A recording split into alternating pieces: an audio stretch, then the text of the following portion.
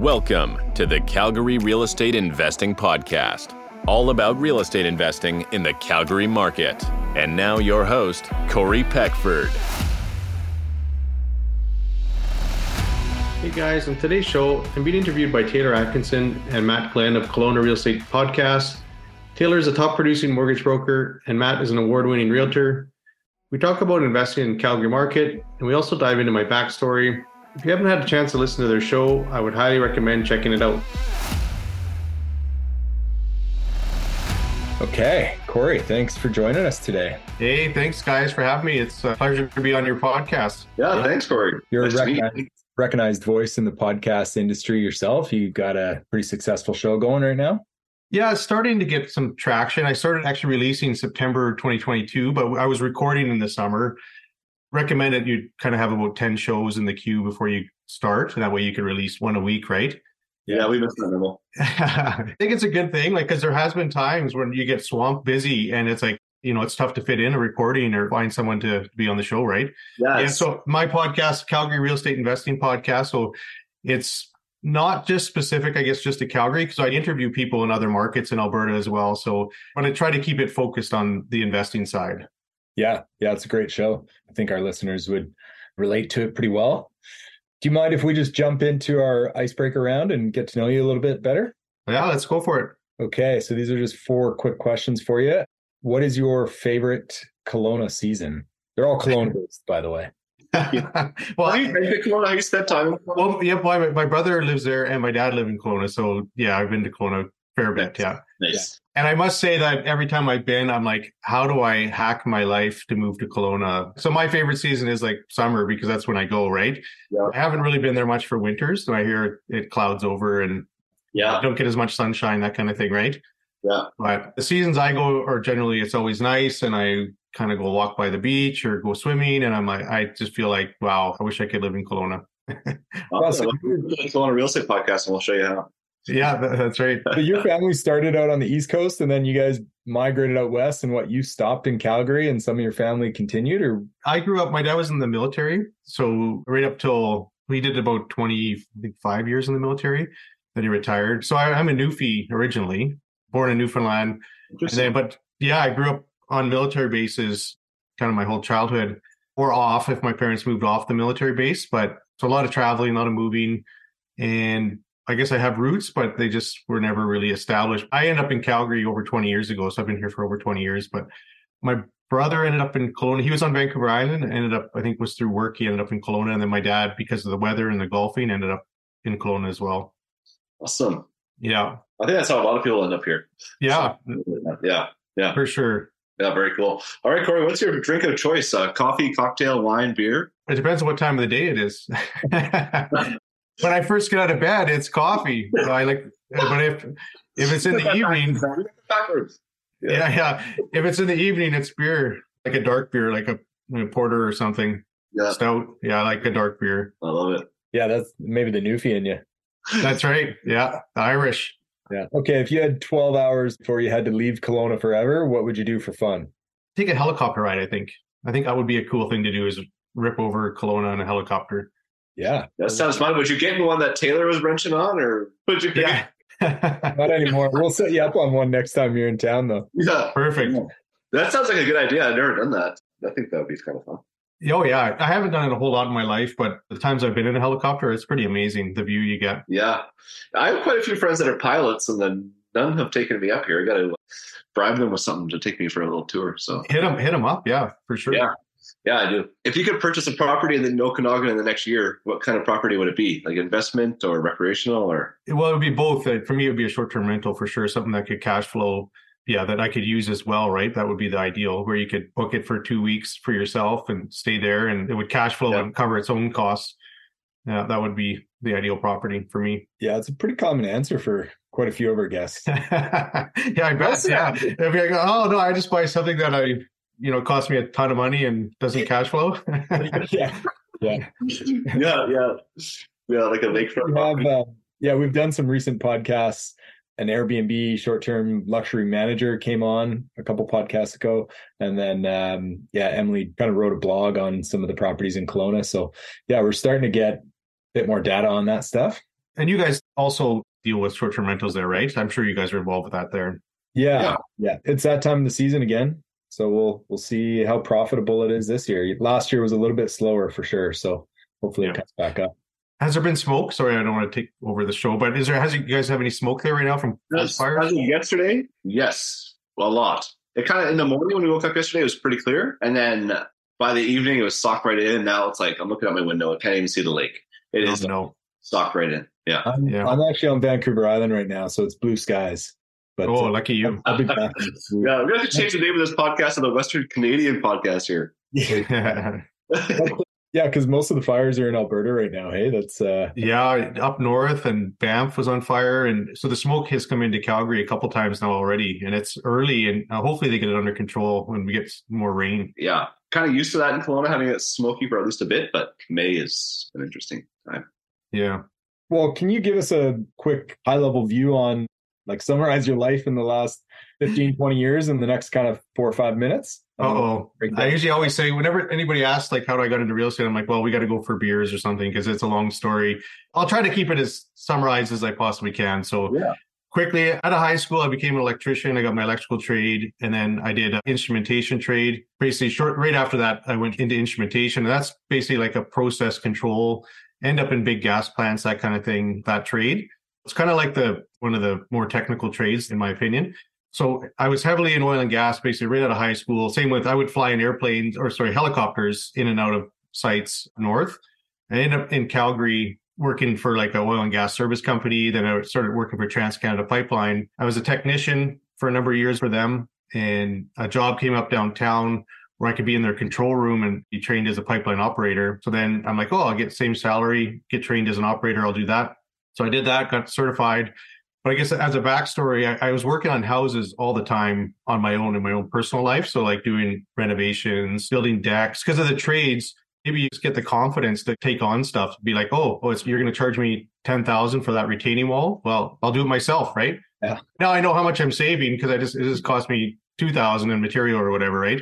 So I would do that on the side all the time just to gain equity. Like your principal residences, or did you know you were going to be real estate investing early on? No, I didn't know about the investing. My mindset had to really shift. My whole mindset was with my ex-wife, but we were all about paying off our mortgage. Like we were risk averse, and it was all about like, let's get rid of debt. Debt is bad. Every dollar you could save and put on your mortgage and pay it off, basically, is what our goal was, right? We would buy a property. I would do the work. I would renovate it, maybe do the basement development, that kind of thing, gain the equity, sell, and then we kind of do it again. So it was almost like a long-term flip, I guess, in a way. Like there's not a BRRRR, you didn't keep it, right? You didn't refinance, but we would just gain the equity, like gain tax-free cash and then buy something else. And I would do it again and do another basement reno, development, bathrooms, all that stuff. So, and I would do stuff on the side too as an electrician, right, for people. So that's the backstory of like where I was in oil and gas, but worked in houses all the time on the side. So I ended up in gas control, operating, but my kids were really young and it was night shifts, and I was basically really tired, exhausted on night shifts all the time. And then from there, I went into a gas scheduling role, which is more business based, and you basically sit there with spreadsheets and you have to understand the operations of the pipeline. So then sitting in that role for a few years, I didn't like it. I wanted out. I started to apply in other jobs, and because I'm not an engineer, I was really overlooked for other jobs, and I was just basically stuck. I was in the corporate world and I plateaued. Yeah. In my personal life, I was now going through a divorce, so I had to go buy my own place, that kind of thing. So I ended up buying a place. It was a 59 bungalow, had it inspected, and the guy I felt like he kicked the tires. He didn't have a trade and he missed a bunch of stuff. And because of my experience working on houses, the only thing I didn't have was the equipment that he had, right? So when he charged me $500, missed items, felt like didn't explain things. It would have been nice if he would have went through stuff, even though I already knew what was going on. But so right then I got inspired. I'm like, if he just made $500, in like a couple hours, he was at this house and he's got a successful business. Well, I could start a home inspection company and do well, is my opinion, right? Or offer a better service than what I saw he offered me. So in the job that I was burning out in, which I hated, I didn't like the spreadsheets and being stuck in a career that I felt very unfulfilled in. So I try to go quickly through this, but I went through a life crisis, basically. I hit bottom in my life, adult life. My mom was terminally ill with liver disease, and my friend was going through depression. And because I was living on my own, I was able to pour into my friend. He was a black belt in Brazilian Jiu-Jitsu. I used to go to his club. I used to help him teach. And got to know him and his family well. And because of my handiness, I would go to his place and repair stuff and fix stuff for him, just, because he didn't know how to do it. Helped him do stuff in his club. I built stuff in his club for him and, fix things there. Anyway, so we became very close friends and trying to pour into him to help him through his struggling depression. And unfortunately, my mom didn't get the transplant. And I was in Kelowna because I knew she was going to die there with my family. And unfortunately, basically she ended up passing. And then my friend, we used to call him Chico. He texted me, says, "Hey, Corey, I'm going to come to her funeral."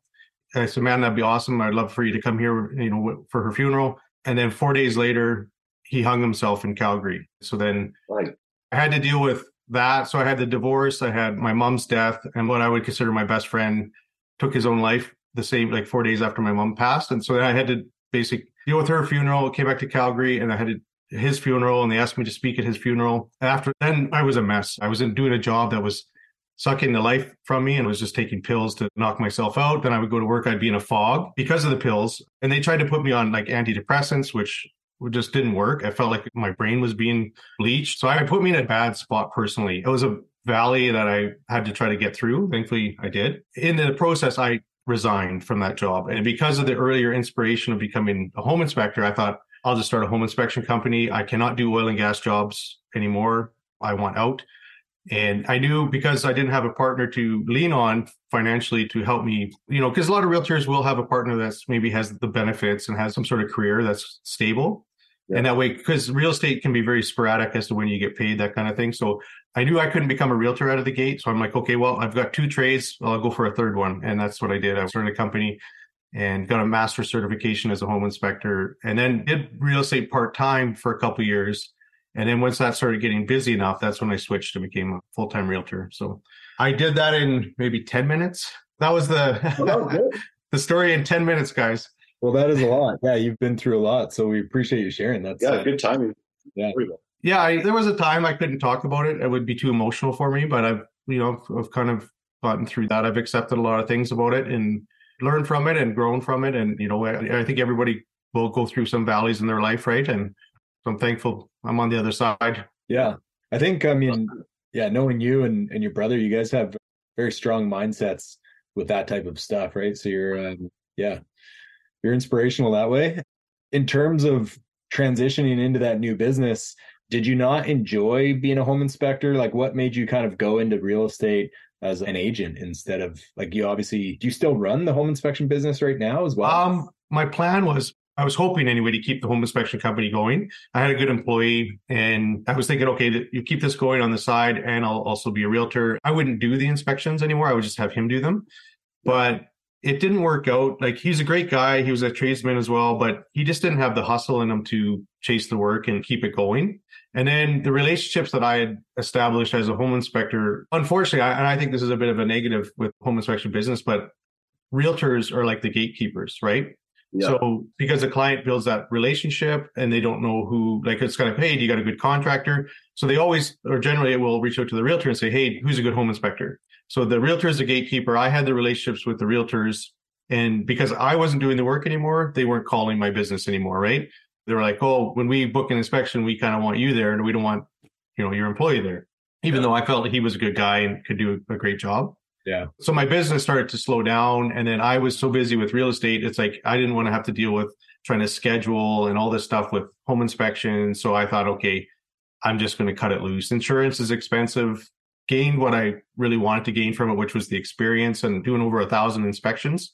Yeah. It is a good business, I think, but I wish there was regulations that would make it a bit more separate. Like where, if you were going to just go call a plumbing company, people just Google it. They're like, well, I'll read reviews. But even though I'm a realtor, they are really a gatekeeper to the business. So that can create a conflict, not to all realtors, but it can create a conflict of interest, right? So a realtor, if they just want a tire kicker because they never find anything, then maybe that's how they want a transaction to happen. Then that's what they're looking for, right? As opposed to someone that's very thorough and explains everything. And so it is what it is. But that, from my experience, I thought that was a bit of a negative about the business.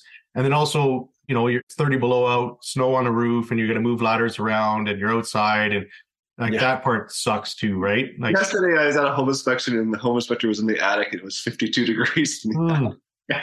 Summertime attics suck too. Yeah, because they're insanely hot.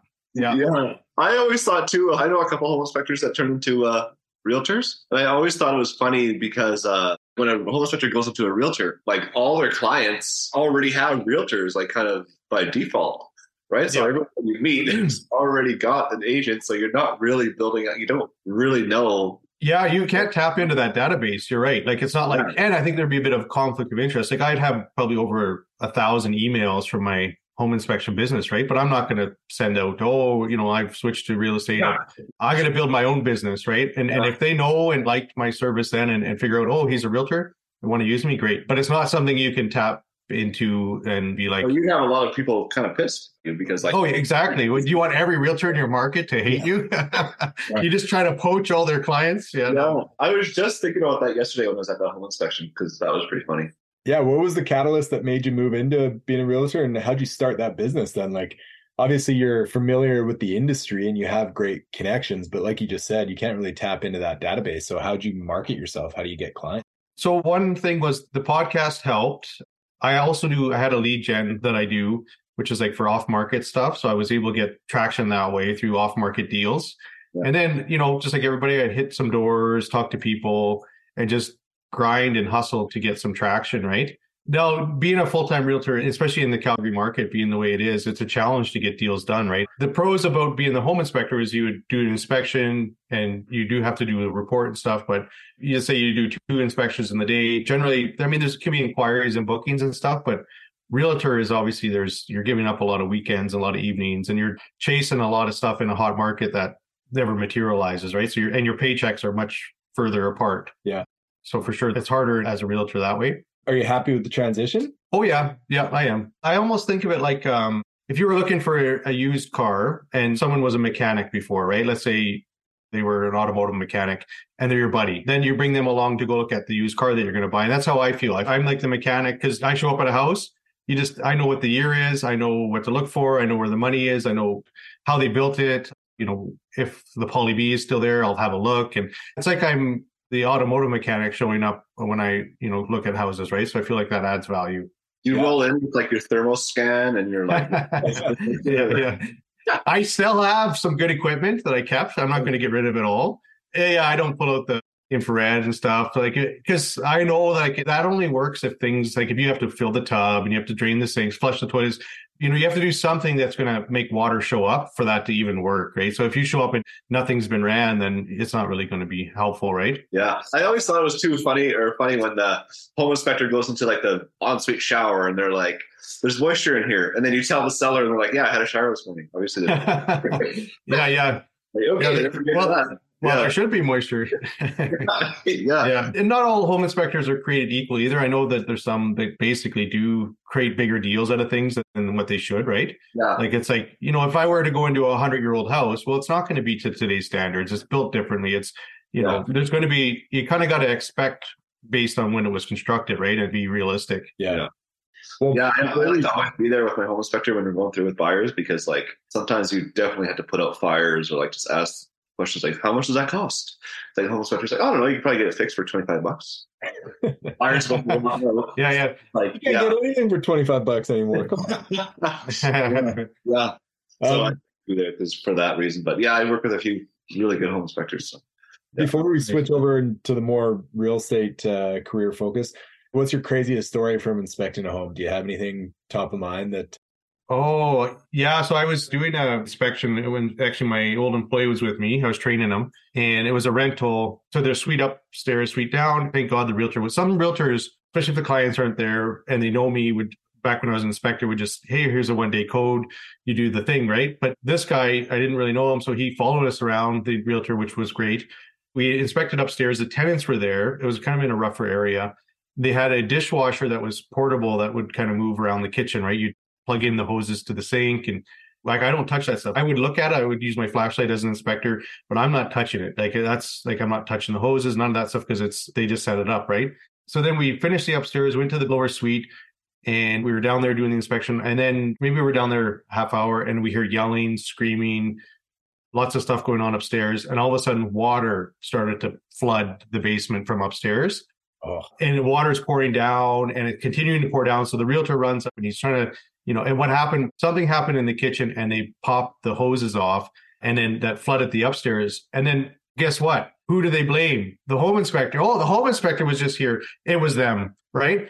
And I was thankful that the realtor was there and it was the whole time, because he could actually back us up, as opposed to then if not, it would be tenant's word against ours, like automatically blame, oh, it must have been the home inspector that last touched it, right? But I think they kind of were getting into a bit of a fight, and they must have bumped into it and actually pulled the hose off or something, and it just kept flooding the kitchen area. So, I mean, did the transaction still go through? Did they buy the house? Oh, I don't know. I don't even know. I doubt it. I don't think so. No. I've been in some sketchy houses too as an inspector, because you don't know if there's needles under a mattress. You don't touch anything, right? When you get in those houses, you use a flashlight and you just kind of look, keep your shoes on, and you don't. Yeah, I'm not picking up and moving mattresses and stuff. Forget that. I never really thought about that. I just always figured every house would be in pristine condition if you're selling it. But yeah, especially. Thank God, dude, not even close. No. And like those tenants that leave at Ruckus, because like they're usually not that stoked to be moving. Yeah. But like sometimes as homeowners, you go in there and it's wild. Yeah. Oh yeah. I saw one recently as a realtor, and sometimes I'll shoot videos and take pictures. This one was so bad I wouldn't do anything. I'm like, this is just horrify people. Like, this is from a horror movie. Yeah. It was bad. Yeah. Okay, well, diving into like your real estate career now, how do you feel the market is in Calgary? Like Kelowna, the last 12 months, like it definitely cooled off, and now it's starting to pick back up again quite a bit. You know, that's kind of the spring market, and the rates coming back down a little bit on the mortgages.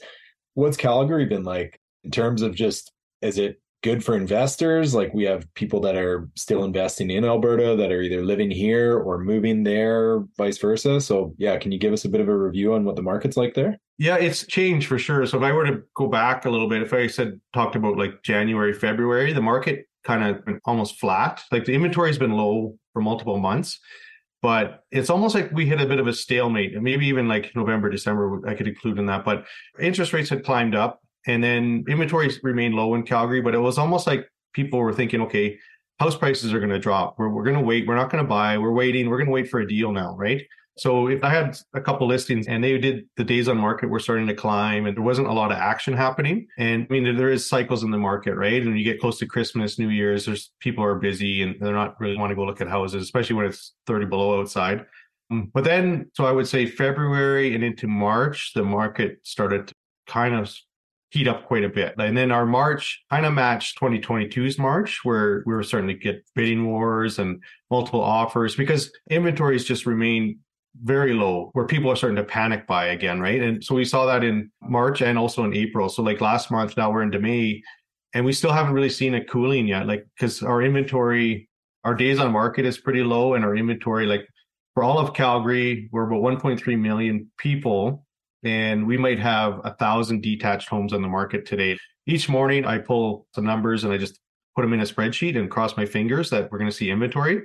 But in April, I would do that every day, and I saw a little climb, and occasionally, like on a Friday into a Saturday, we would see a climb. And it was almost like it was weather dependent, where, it got warm out, people were busy, so they didn't buy Friday and Saturday. So inventory came up for Sunday, and it was like, you can see just like little kind of blips on the radar, and all of a sudden the inventory is gone again by kind of Monday, Tuesday, the little bit of gain that we had, right? So we're still at, I would consider it critically low inventory point. And it's actually, so we do, like you said, I work with investors from out of province. I work with investors that live here in Calgary, and it's been difficult and challenging to close deals right now. For my clients, maybe I would say 75% are investors, 25% aren't. For all the way around, no matter what you're looking for. In condos, they hit a high in Calgary in 2007 and 2014. And then after 2014, it dropped, and it continued to drop for a number of years. And we stayed low. Like condos were actually, so if you were the unfortunate person that bought one in 2014 and went to sell anytime between that time and basically like 3 months ago, you probably lost money, because we never hit those numbers again, right? Detached is different. But so condos right now have basically a new record and we're getting multiple offers even on condos, which hasn't been seen in, like 7 or 8 years, right? Is there a lot of condos being built in Calgary right now? There's a decent number of buildings going up, but I don't think it's enough for the demand. Even I know like builders, the subdivisions, Calgary has a ring road that goes all the way around. And generally in most quadrants, there is like a new development, new subdivision that's being, built. But from what I've been hearing, the output's going to drop because money is so expensive, right? So because interest rates are high, They're battling against labor shortages and inflation. Concrete, I heard, jumped by like 10, 12%. So like they're having to deal with that. And then their cost of borrowing to basically for these projects has gone up, right? The cost of money. So they have to actually do less. They don't have the ability to meet the demand right now. So yeah, so the Calgary market, I think it sucks right now as a buyer. I've still got some deals done recently, but I even had one locked in where the price didn't go up. But you are going to likely go into multiple offers. And the first thing that seems to come off the table is conditions, right? So if I'm on a house for a client and they really want it and it's going into multiple offers, it's likely to get it. They're going to have to waive financing condition and home inspection condition. And then the price could also get pushed up beyond, what the list price was. Given your past as a home inspector, what are your thoughts on mandatory home inspections? I know there's been forward around here a bit, but I like the idea. I do like the idea because to give you an example, I was looking at houses. Sometimes with my clients who are out of province, I'll just shoot some videos, right? Or I do audios, but I always have a notepad or I bring a printout of the MLS and a pen, and I'm making notes the whole time as to, okay, what's the foundation look like? It's almost like I'm doing this quick 20, 30 minute inspection and I'm chasing it. Where's the money? Like, what's the next 3 to 5 years look like? How's the roof condition right now? And anyway, so I'm looking at this one house and it was listed with concrete foundation. And I'm looking at the outside. I'm like, well, they had wood covering all the foundation. There was some flower boxes and stuff there, but there was no evidence of concrete. And so then when I went in the house, brought my flashlight, and I'm like looking underneath in the utility room. It's all drywalled, so it was really difficult to tell if it was concrete there. I get under the stairs, and sure enough, it's a wood foundation, preserved wood foundation. And I'm like, wow, that's a big mistake because so the realtor thought it was a concrete foundation. They marketed it as a concrete foundation. And now let's say in this environment we're in, the buyer shows up. I really want the house. I love it. I won't put in a home inspection. I won't put in financing. And it's basically a done deal. They just bought a house that's probably worth $100,000 less than what it should have been. You know what I mean? Like if you have the option to buy concrete or wood, you're much better off, in my opinion, in pretty much every case to buy concrete, unless concrete has some sort of major defect, right? But it's like, anyway, so to me, that could be $100,000 lawsuit right there, especially if that wood foundation has issues. Yeah. And then the buyer circles back and says, oh, look, it was marketed with concrete and I just bought a wood. And it's like, it opens up things like that. Whereas if you had a mandatory home inspection, those type of things would be flushed out and it would prevent lawsuits and prevent those type of things from happening, right? Well, to comment on that too, like I just had a file for a mortgage application. It kind of fell apart. Like we were able to find out an alternative solution for it, but for the subject property, the appraisal came back and exposed the same thing. So they never got a home inspection done, but the financing fell through because of the foundation. So yeah, if they waive a home inspection and they want to go in subject free, it's not even the fact that they may close on that property and it's going to be a lesser value, but they may, be under contract for something they can't close on because they can't get financing for it. Yeah. So you're right. Like there's a huge liability. I think there really should be a mandatory home inspection. Yeah, I think so too. Because that way, if it was mandatory, it doesn't matter how hot the market. That's the thing about the home inspection business. In a hot market, home inspector business actually dies. It really slows down, right? Mm-hmm. Because that's one of the first conditions to be waived is the home inspection if you want the property. In BC now, we have this 3-day rescission period. So you have 3 business days and you can pull out of the deal. It costs you a quarter point to pull out of the deal. But so a lot of people, we haven't really had a market where everyone's offering multiple offers unconditional since that's been brought in. But I think the idea is you have 3 days, get a home inspector in those 3 days, and then you can kind of go from there. So is that mandatory right now in BC? Yes. Every offer, you have 3-day rescission period. So you have 3 days to pull your offer. It costs 30% of the sale price, though. You got to pay the seller if you do decide to use the rescission. Okay, so what's that on a $500,000 house? $1,250. Interesting. Now, yeah. I wonder, would that drive, like if I had a safety net in a hot market and I'm okay with losing some money, I could be like, here's 3 offers. I'll take all 3. And then you take your time and select and be like, oh, actually, I'm going to drop these 2 in. Exactly. Yeah, that's exactly what it's kind of the reverse of what their intention is. Yeah. Well, another issue with it is how do you get that money? Because like the average house in Kelowna is like around $1 million, so it's $2,500. So you do 3 houses and you pull out of 2 of them, cost you $5,000. But like, how do you get that? You got to go to small claims or something like that, or I don't know. How do you get them to pay it? I can see that being problematic in Yeah, that's not going to be a good solution, right? For that reason, like in a hot market, that's what I would do. I'd be like, I'll buy all three and I'll just pull the plug on the two that are actually not great deals and take the one that I like. Exactly. Yeah. I think the idea, like, it's got a good intention, but yeah, that is a downfall. But we like really haven't had a market where we're offering like that. Right now, there's a lot of multiple offers going on in Kelowna. Like the house right below me got listed on Friday. There's been endless showings. It got listed a couple of days ago, but I just looked on the MLS and they got an accepted offer. I went into multiple offers. They haven't accepted, but there's still conditions for a couple of weeks. So like our market isn't quite hot enough yet to start having multiple unconditional offers. So we have to deal with that, but it's going to be curious when that does come again, but it will. For the home inspection, maybe they should have a pre-home inspection, like a mandatory pre-home inspection, but it's submitted through a third party. So for some lenders, when we order an appraisal, we don't get to choose who the appraiser is. It's a random bid selection, and it essentially goes out to approved appraisers. They accept it. That's actually the perfect solution right there. Yeah, so do that with home inspectors, where if you want to sell the property, it's paid for by the seller. You have to do like a pre-home inspection to even list it on MLS, and then it's unbiased. Everyone gets to see the report. Yep. You know what you're buying. People aren't going to get burned that way. It's going to reduce lawsuits. I think that's a great solution. Yeah. Right on. That's my first good idea on this show. So if someone was either in Calgary or looking to buy in Calgary, because we spoke about this on the last show, Matt and I did, was if somebody couldn't afford in a different market, maybe they're living in Vancouver, Kelowna, Toronto, and they want to buy a property just to get into the market and they feel there's a better investment, whether it's appreciation or cash flow in Calgary. What do you recommend? Certain areas, product type, single family home? For one, if you could do appreciation, and one on cash flow, what are you kind of looking at from a numbers point of view?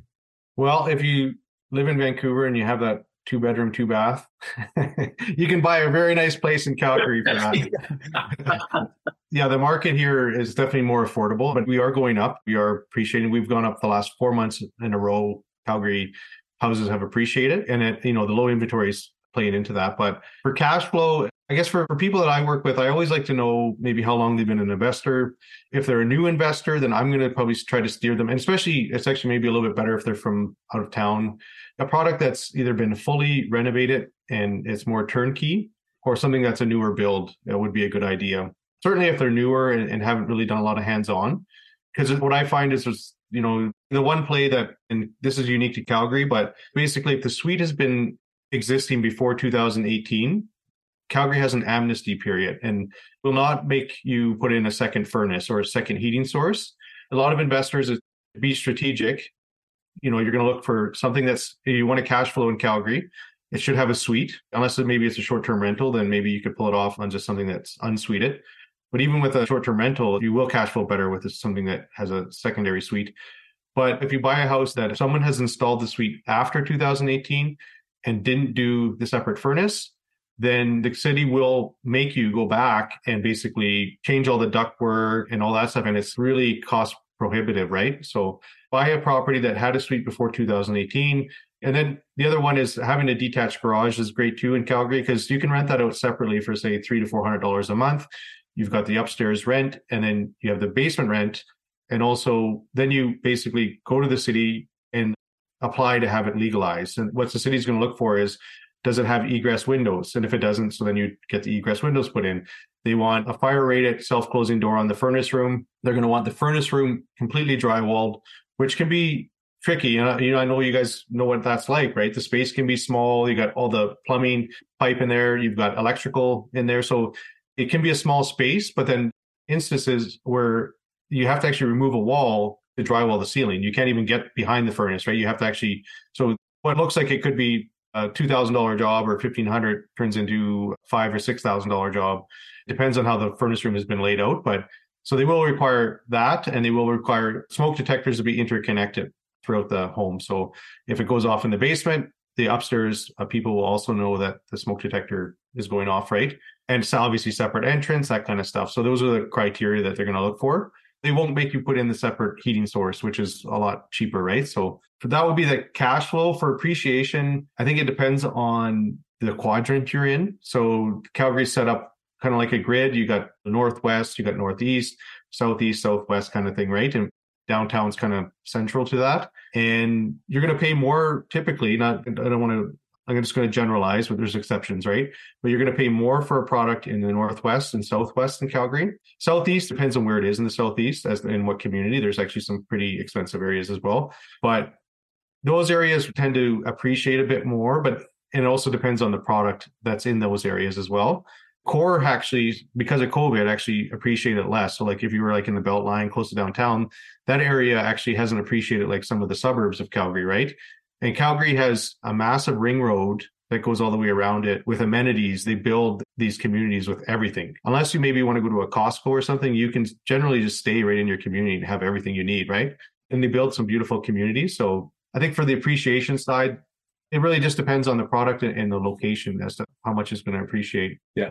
So if someone was coming in, like what would be a single detached house with a basement suite? Are we talking in the kind of 600,000, 700,000 range? Because the inventory is so low, like I went and looked at a couple this morning.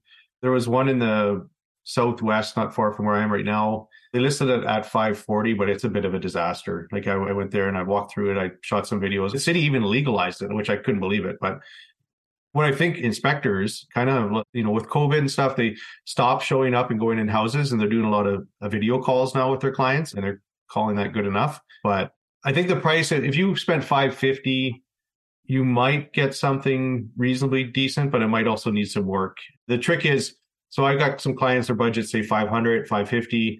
And if something comes on the market that's a good product that's very close to the top of their price point, I can go look at it. But if it goes into multiples, we're out like right away, right? So it's one of those almost you need to wait a week and see, okay, is it still sitting? Nobody touched it. Okay, now maybe we can go back and negotiate kind of thing, right? What are those kind of renting out for, top and bottom?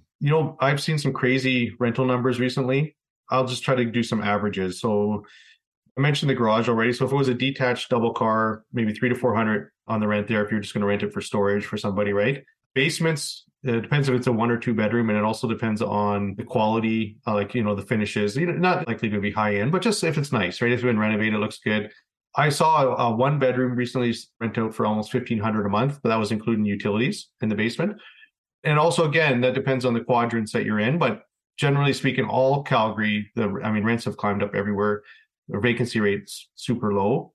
So on average, let's say on a basement, you can get anywhere from 12 to 1,500, depending on how many bedrooms and quality of the basement. And then the upstairs, you can see them anywhere from, I would say, 1,900 up to 2,500 for upstairs. Well, so that's a great return. You're hitting over 4,000, right, on a property with those numbers. Yeah, you can cash flow. But what I am finding it right now in this market, it's hard to find something decent. Like there's just a lot of garbage product showing up, and they're trying to ask for higher price, right? And it's like, oh, I know the market's climbing and it's changing, but still, it's like, obviously as an investor, you want cash flow, you want a quality product, and you want quality tenants, right? And if you're missing that, it's not a good buy. Yeah. And what's the short-term rental? What are the bylaws for Calgary? Calgary's super simple. I think it's $100 business license, which I think that was last year. I don't know, maybe if they increased it this year. Even if they double it, that would be $200. And there's not a lot of restrictions on, only in the condo situation. If you're in a condo building, then you'd have to make sure that association allows it. But for a house, it doesn't have to be owner-occupied primary residence. No, it's not like Kelowna. I know you guys have more restrictions there, right, on the short-term rentals? Yeah, interesting. Here, no, it's the Alberta way. Just like let it. Let's not restrict things. What about the tenancy laws, like just for long-term rentals? Yeah, no, that's a good question, because so from my view, it's just fair. Like, some people would say, oh, it's actually more towards the landlord here. But I think just saying that it's actually fair. Like, I think it's unfair to the landlord in other provinces, and it's quick. It's like the process is very quick. As long as you have a lease agreement in place, everything's written down, it's signed, it's a lease agreement. And if the tenant doesn't abide by it, you as a landlord can have them evicted. If they stop paying their rent, you can have them evicted. There's also no rent restrictions either. So there are, in the fact that, you'd have to wait a year. You can't just every month be bumping up someone's rent, that kind of thing. But at the end of their lease, if inflation jumped by 6%, you can increase your rents by 6%. The government isn't regulating that and restricting that, right? So the fact that you can evict someone within, say, 2 weeks, if they're not a good tenant or they're not abiding by, the guidelines you set out, you can have them evicted. And the fact that you can increase your rents. Plus, there's no property transfer tax here as well. So that's the other advantage, right? So, and then we don't have a provincial sales tax either. So those are reasons why a lot of people are hot on Alberta. Corey, why'd we invite you? We're going to lose all our clients. Yeah, that's right. That's right. There's a lot of people looking at Alberta. Yeah. I mean, why do you guys think that it works in terms of the rental restriction? Like, so you can increase rent 10% a year if, you can justify it. Whereas if you were to talk about that in BC, there would be an uproar.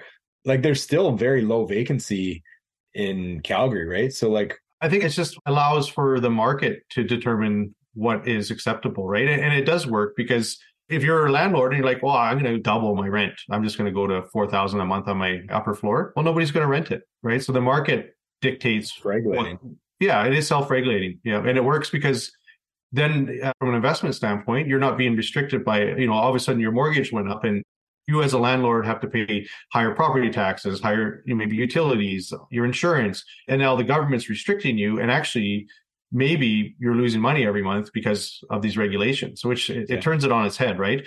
It's the other thing, I guess it's a different topic, but I don't get the whole taxing of flippers the way they're trying to do and restrict them. When I see flippers, they go into an old neighborhood that's a distressed property. As long as they're a quality contractor, they can do some amazing work, bring it basically like a new product back on the market. They went and bought all the material from local hardware stores. They employed people. And then the neighbors, if you run comps, their values went up as well. And they're thankful that you took that distressed property and made it better. So I don't know. It's like, you should be supporting them, right? Like if that business model was failing, then people wouldn't be doing it. But there's obviously a need for it. People are buying that product. So exactly. Yeah. Well, anyway, we could vent about this for a long time, but we got the time here. So is there anything else that you wanted to touch on before we jumped in to our final round of questions here? No, not that I can think of. Okay. Well, we'll dive into the ice maker round. Do you want to kick us off there, Matt? All right, Corey. What's the best habit or routine that you attribute to your success and something you feel our listener could benefit from? Okay. I think maybe just finishing what I start. Not that I do that all. There's times I, try to create a habit and I fall off, right? I don't keep it going. But the big ones, I've always been able to finish what I started. Like it's the cliche, right? Oh, you start a trade, you finish it, you can always fall back on it. So I think that's the biggest one, is just, I'm glad I stick to it. Yeah, nice. That's a good one. What is the best thing you've ever spent money on? I bought a motorcycle this past winter, Indian Scout.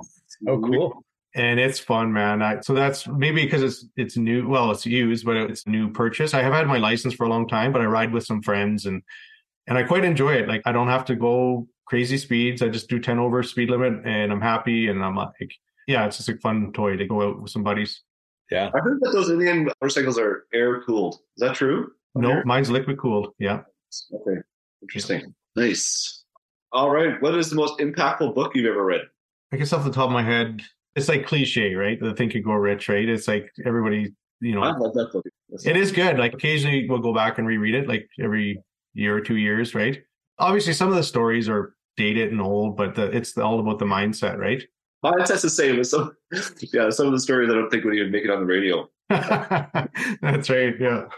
But that book is legit, though. I love it. And do you have a favorite quote? Oh, shoot. Could you read it to me? I think I wrote it down.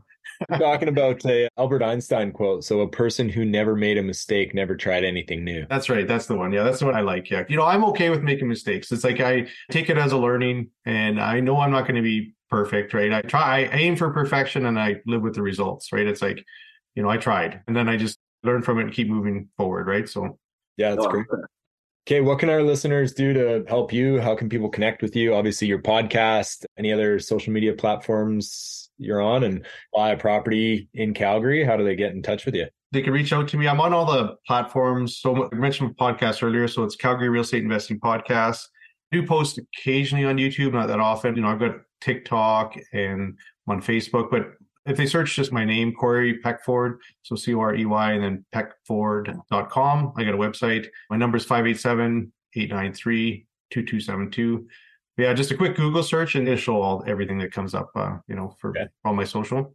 Yeah, and we'll throw all that in the show notes. And hopefully people can connect with you. I mean, seems like a good place to invest. I know I've had some clients that have been purchasing in Alberta, and yeah, you guys have a good return. I had a client just sell in Alberta and it sold really quick, and then they're buying now. So nice. That helped me. So that's perfect.